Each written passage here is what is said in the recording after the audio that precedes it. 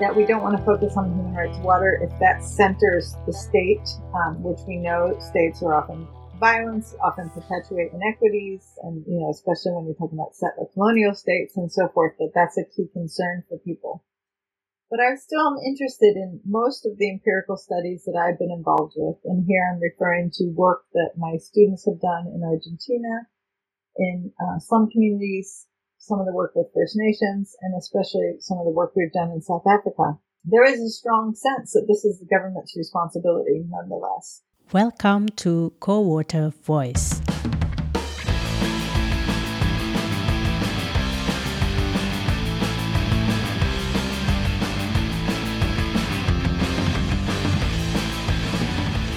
We voice critical views and marginalized aspirations within the water development sector. Co-Water is a postdoctoral research program funded by the European Union's Horizon 2020 Research and Innovation Program, Marie Skłodowska-Curie Action. Co-Water examines conflicts over water resources and water territories and seeks to understand the conditions of possibility for turning conflicts into civil society co-production. I am Pratiwi Widyatmi Putri, the University of Kassel in Witzenhausen.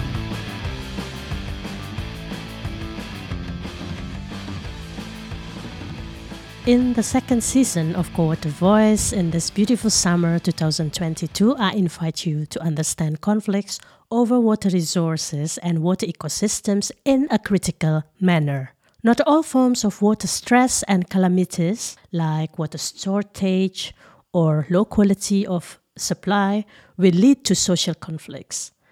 At the other end, conflicts cannot be simplified as results of mismanagement. In this season, I have conversations with wonderful scholars who have been researching about water, environment, and society to highlight some important concepts and approaches to help me in understanding conflicts.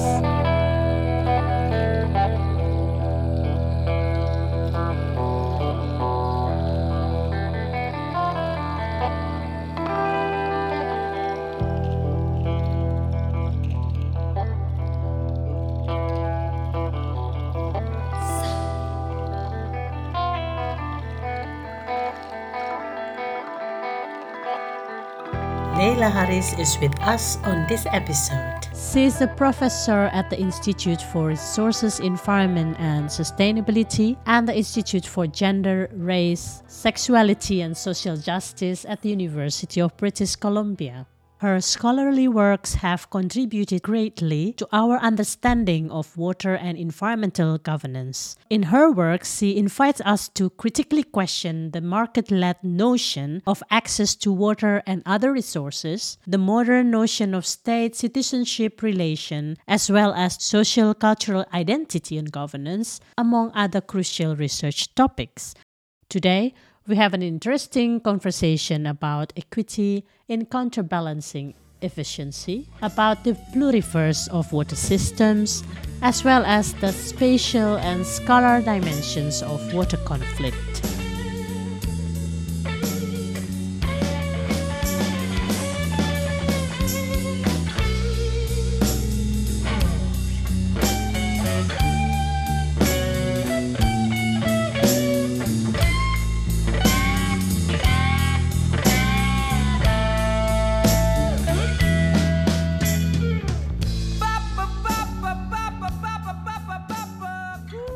Efficiency has been a major policy focus in public water management, and this policy focus has been manifested in privatization strategies in the global north since in the 1980s, and in the south more or less a decade later. Efficiency in its definition and operation is strongly influenced by the capitalist market logic, and we have witnessed the negative impacts of water privatization. We can make a long list of negative impacts of water privatization, especially impacts on poor communities, cannot afford the cost of commodity of water, or they don't even meet the eligibility conditions to access piped water. I would like to discuss with you today about the concept that you and your colleagues have thoroughly discussed in several journal articles.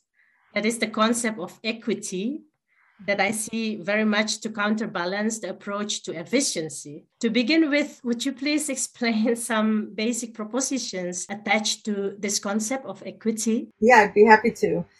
So there's so many things we could say in terms of why equity should matter for these debates around water service provision or access and so forth. So I think at the most basic level, the way I think about equity is often just in terms of how vulnerable or marginalized communities are going to be affected by a particular policy or intervention or pricing scheme or tariff scheme or whatever the proposal is. So in the context of your question, you talked about privatization. So how will that affect the people who are maybe least likely to be able to afford a water connection or, living on the margins in other ways as well? So I always want to foreground and ask the questions around how will this affect certain communities? Again, whether it's in terms of relative impoverishment and affordability questions, or just in terms of other forms of marginality. So if it's, questions around race or ethnicity or caste, it might not just be questions of income, poverty, and affordability, but it might just be how people are disenfranchised from the governance of the system or from being able to access water in a particular way. So just returning to your question, I think the key thing that I would ask is whenever efficiency is used as an argument for a particular type of water governance regime or access strategy or provision modality, I would also just always say, that equity is not the only, efficiency is not the only goal. And what does equity bring to the table when we talk about the suitability of this approach? One of my former PhD students, Dr. Filomar Torrio, worked on the very famous Manila privatization scheme in Metro Manila in the Philippines. And basically his whole thesis looks at the ways in which those schemes are analyzed and adds an equity lens to that analysis. And so what he's able to show is, though, a lot of the indicators that are typically used to evaluate privatization schemes look favorable in the case of Metro Manila in terms of, improved access to service, longer time period when water is available during the 24-hour day, etc. When you add an equity lens, it shows a lot of the weaknesses of the current approach. So, the way those other indicators track whether or not privatization is working, they're only looking at the areas that do have a piped connection to see if customers are getting better service, so better pressure in their system or, more hours in the day of service. But they're not considering at all the communities that are still outside of the piped network as one key example. So by adding an equity lens, you have to immediately start asking about, those communities that are not on the pipe network and how they're able or not to receive water. Does the private company have an incentive or imperative to deliver water to those communities? And I think, even though it's argued, some people even go as far as to argue is that efficiency will improve equity because they say if we can deliver water more cheaply or more ably, we're going to extend that water more easily to underserved communities, but the evidence is not there that happens. As universalizing access to water and sanitation has been translated into forms of homogenized and homogenizing products, for example, piped water and bottled water as an examples, development in the water sector has ignored diversity of societal knowledge and practices that are embedded within a wide array of social biophysical processes and their interlinkages. You have studied various water systems attached to diverse cultures and socioeconomic systems. You have made research, for example, about the farming communities in the river basin in Turkey, urban communities in Cape Town and Accra, and the First Nations in Canada. In what ways you see that the equity norm would be able to guide water justice across diversity? Or perhaps looking at it from a different angle, it seems that each community has own conception about equity, and you and your colleagues call this as a group-specific political constructs of fairness. I think there is a tension, as you're identifying, between something like norms around equity, which assume that we have universal ideas of fairness or equity, or even the human right to water, which seems to be this universal idea that everybody should have basic needs. But as you've also indicated, what basic needs means, or what fairness means, or what are culturally appropriate forms of water quality and mode of access could be quite variable. So I think the key, and here is just to always include the communities and the people who are most affected in those conversations about what is appropriate and reasonable in terms of water affordability, equity, and so forth, and that has to drive the intervention or the way that we understand and frame the issues. So speaking with First Nations in Canada, one has very different understanding of the importance of access to safe and affordable water than one does in a context such as underserved communities in Accra, where we've also worked. And we have seen really important differences in these different contexts. And part of the reason I like to do multi-sited work is just to allow those differences to become more apparent, so that I'm not just taking one context and assuming that that's how it looks everywhere. I'm always interested to find out, how do poor communities in Accra, or how are they similar or different in how they're framing water questions and water struggles to communities in former townships in Cape Town, for instance. When we know there's so much specificity in terms of political, economic, culture, and policy context and cultural context. But that said, I also see some things that are quite, I won't call them universal, but shared across these really diverse contexts. And one is just the way that people often do attach these broader social and political meanings to water. So the struggles and conflicts around water, I can say quite simply, are never just about water itself. Like, water is often the touch point or a central locus of political engagement or concern, but it always sort of stands in for wider concerns of the community. So in First Nations in Canada, yes, communities are concerned that they don't have safe and affordable access to water, but really the ideas of fairness and equity are almost stronger than the water questions per se. I won't say stronger because it's not a relative thing, but they're very important. And so those fairness and equity questions extend into broader issues around colonialism and settler colonialism and the histories of treatment of those communities. We can see similar things in Flint, Michigan. I myself have not done fieldwork in Flint, Michigan, but I've read a lot of work from my colleagues. And there again, yes, it's about water. It's about the fact that primarily African American residents of Flint don't have safe access to water in the community, but it also really touches with broader concerns of how communities are being treated in a policy and regulatory and social context in the United States. It connects to Black Lives Matter and carcerality and all the different issues that are affecting those communities. So there it's about, do we matter? How do our lives matter? How do our knowledges matter? And are these taken seriously when we bring them to the attention of government entities? And so there you can see how the issue around water hits on all of these broader social and political concerns, which is a theme I've seen strongly in the First Nations water context as well, and also especially in the South African water context. So communities in South Africa who are focused on sanitation and water struggles, those are the touch point visible issues, but it's always intersecting with broader issues of inequities tied to apartheid era policies and, those legacies and those continuations of segregated landscapes. And it's always about knowledges, which communities get to participate in governance. And it always hits on those sort of multiple levels.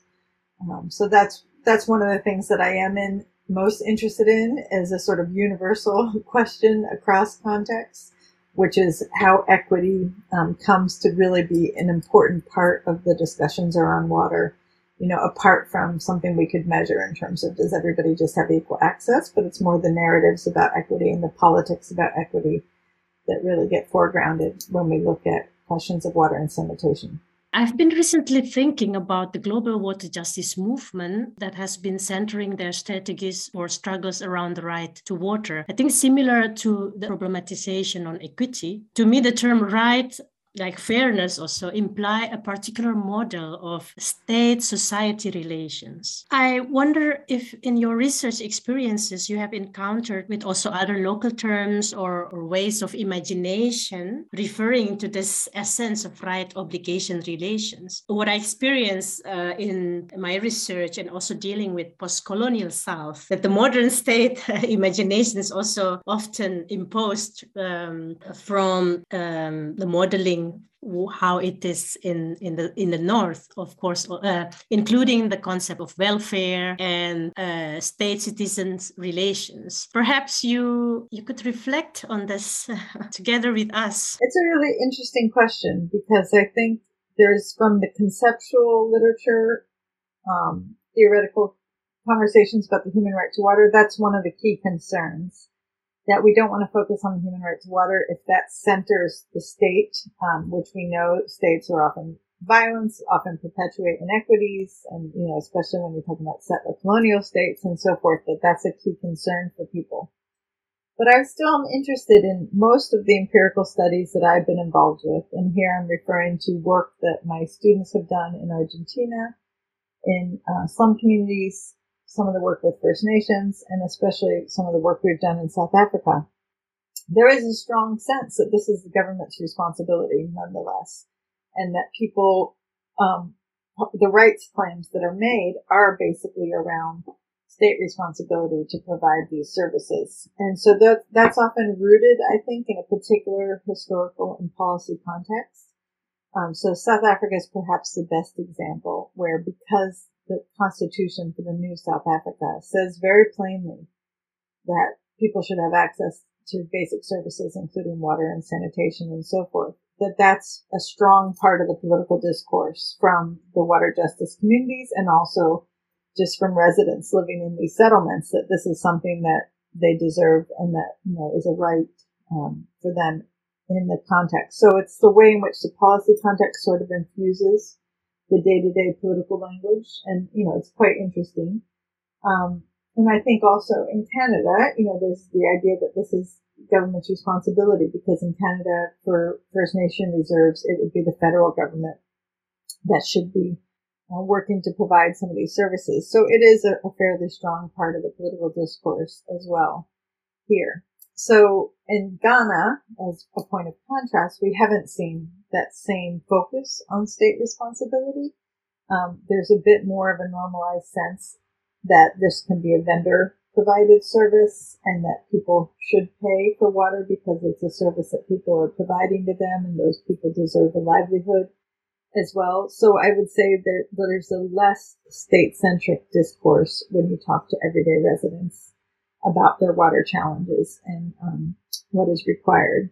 That said, I still feel like there is an undertone about decency of all citizens, and not just in terms of people who have formal political rights, but let's say all residents, that everybody deserves a sort of minimum sort of standards and decency in terms of development challenges. Yeah. So that I think is also shared, and the idea is probably that the state has a responsibility to make sure that people who are less well off are cared for or looked after, that there's some social safety nets in these ways.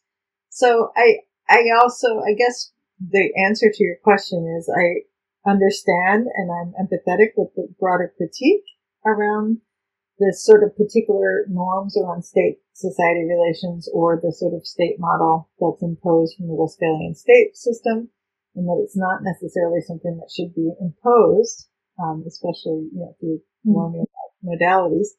But that said, I have found that in most of the communities where I have done face-to-face interviews and tried to understand the contextual dimensions of the discourse, there is a fairly strong sense of state requirements to deliver those services for residents. And so I'm always sort of interested, as you are, in what that looks like and why and how that comes up historically. Like, what are the ways in which those expectations come to be normalized?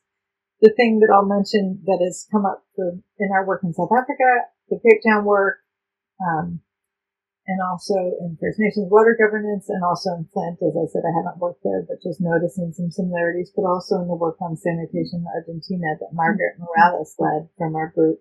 The key issue that people foreground, again, going back to equity, is people notice in the same state context the inequality around services. So that's what people focus on. So when Margaret spoke to people in those communities around Buenos Aires, around their sanitation, they would often refer to people in other parts of the city who had, different types of sanitation services and had flush toilets and so forth. So it's those comparisons that people make in terms of how certain people are able to live and how it's different where they're saying that the state is failing. And the movie, the film that Margaret worked with the community to film, they sort of titled it, I believe the title that they chose for the film was sort of The Absence of the State. And she was surprised by that because she didn't know how central the sort of state discourse and expectation was, but it was strong in that context as well. And in South Africa, when people talk about their communities and their services that they're living with, they are making direct comparisons to nearby white suburbs that, are very geographically proximate, but worlds away in terms of the level of services that people enjoy. The same, I would say, with reserves in Canada. So people often talk about a two-tiered system here in Canada, where certain people enjoy better access to services. So that's where I think the state becomes really central, is when people are trying to challenge and understand the sort of differential two-tiered citizenship or second-class citizens, or however that feels to them when they know that they're not enjoying the same services as others in their community, and trying to challenge on what basis, are people not sharing similar benefits and services in a certain context. In my work, I try to look into the future in the sense that if we discuss further about this absence of state, I mean, if we believe that these standards of basic needs, including water and sanitation, have to be there, and when there's part of the state, because I think state institutions also not homogeneous, no? I mean, the way it is operating in everyday life, it has different layers of apparatus, different layers of levels. We can talk also about scale of governance, etc. But then if we think about the absence of this formal state as we revere it as this formal provision from the government, then there has been room or gaps that is there, and it has to be filled with other kind of institutions, could be religious institutions or other kinds of community or civil society organizations. And then, I have been questioning also about the very basic democratic atmosphere to allow this kind of organizations to grow, to learn. At the moment, in what way we can progress in water and sanitation. I always think that they're not rocket sciences. We know the technologies that should work. But then when in this authoritarian context, this kind of organization keep being eliminated or not allowed to grow the way they should. I think you're kind of hitting on a key question, which again is a question that I've been interested in, but I'm also still really searching for answers. I don't have answers. Is, how do we take seriously the coming together of some sort of top-down or centralized, government, classic state services versus enabling and supporting those more bottom-up community level institutions and norms, which are critical to actually maintain services and make sure that people who are most marginalized are likely to get access. So, there's some work that I've been involved with that looks at water sharing just as a key example of the more bottom up. So in what context, whether it's religious norms, community norms, do people share water? And how can we better understand that as a key mechanisms that communities might engage with, on a day-to-day basis, or especially in times of water scarcity or water crisis or post-disaster? Maybe those sharing mechanisms become really central, in terms of community resilience, if you want to call them that, to enable communities to overcome those strategies. In other contexts, it might be an everyday thing where people who can't afford water are able to rely on social networks or neighbors or a community source or religious provision or other things. So I think there is always this interplay between, what we might see as more formal governance, formal government institutions, hard infrastructure, in terms of the cement pathways and pipe network, and then the more actual way people get water, which is the more social networks, community norms, and maybe the extensions of those formal pipe services. So in different contexts, as you said, it looks quite different. And I think there's a lot to be learned there. So the place where I've worked with this is most important, perhaps, is in Ghana. And that's because in Accra, only half of the community is served by the pipe network. So you have fully half of the population, which is getting their water in some other way. So we've tried to just understand what are those diverse pathways by which people access water, and what are the implications of that diversity, in terms of not assuming that the pipe water network is necessarily the gold standard, or we know it's not the way that people access their water. So how can we trace and understand all those multiple modalities and understand that? So some of my students have done work on this in Accra. I'm thinking specifically of Megan Peloso and Cynthia Morinville have done a lot of work, and they wrote a paper together that looks at sort of this flexible modalities of access. And they kind of highlight that it's, yes, maybe we want to be working towards a pipe network because that's one way to ensure quality and affordability.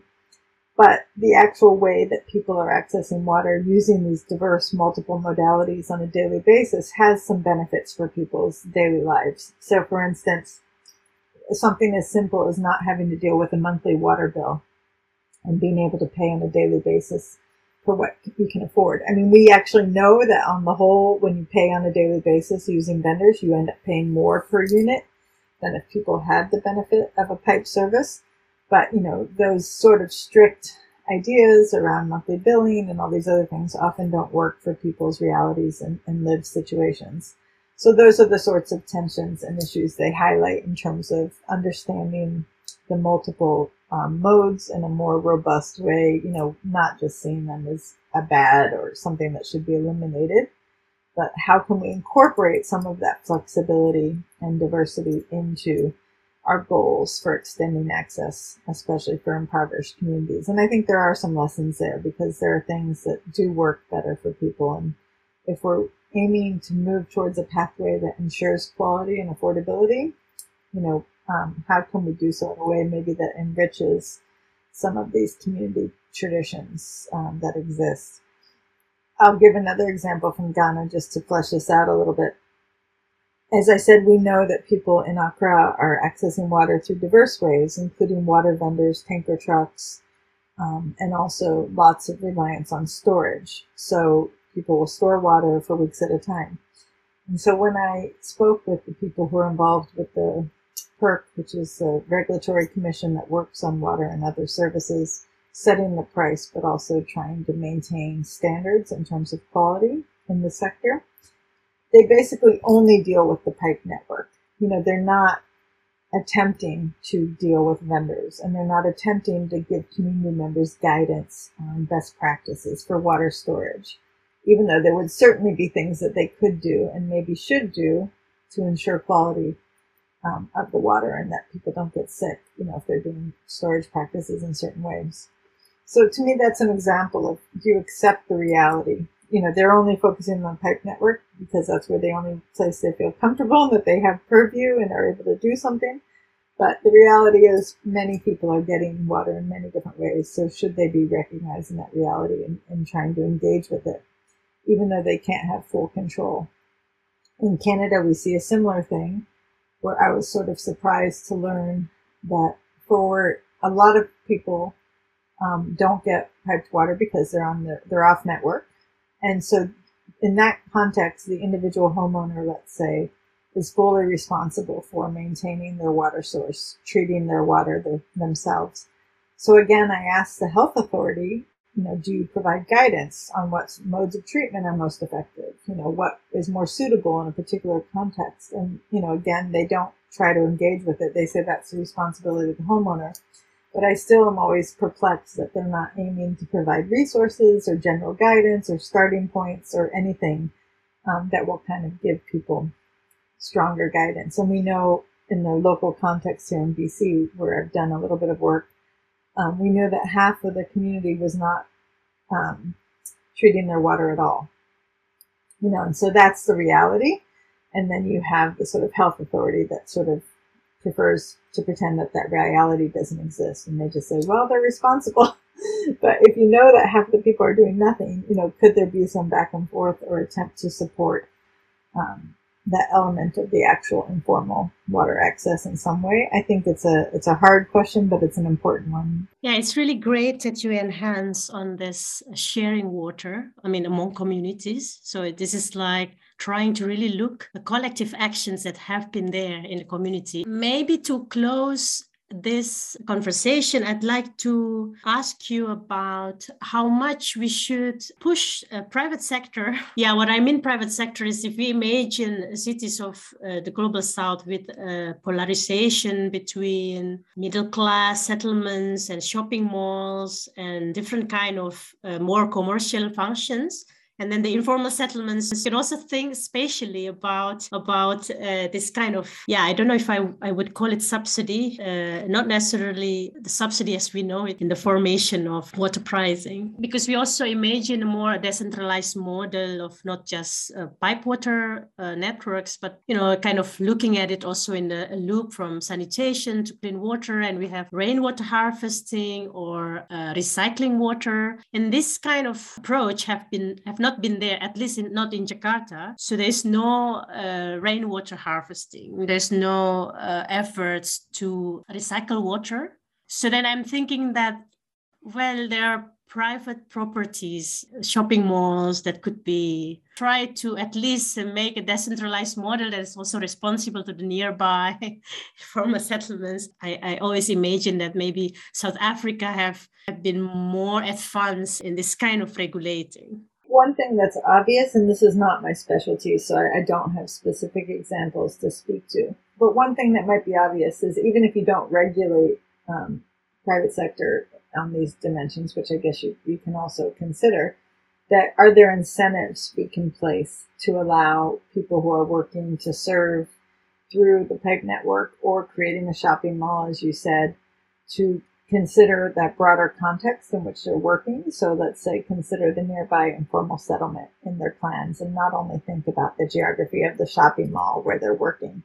So in the Canadian context, I know we have a lot of incentives for developers where they get credits, if they're doing something that relates to bird-friendly design or water-friendly design and so forth, and so more ecological components. So I think part of what I hear in your question is, could we add more sort of equity and or water and sanitation equity goals in particular, so that, let's say, if a shopping mall is going in, maybe they're going to do a decentralized treatment system in that mall to reuse and process and treat water that's being used there, which then could maybe be provided to nearby communities. So to understand themselves more as part of the fabric of the city or of the peri-urban area, wherever they're operating, and not just be looking, how is the function of the shopping mall meeting our environmental standards, but how does it relate to broader social and environmental goals, including interactions with the wider city?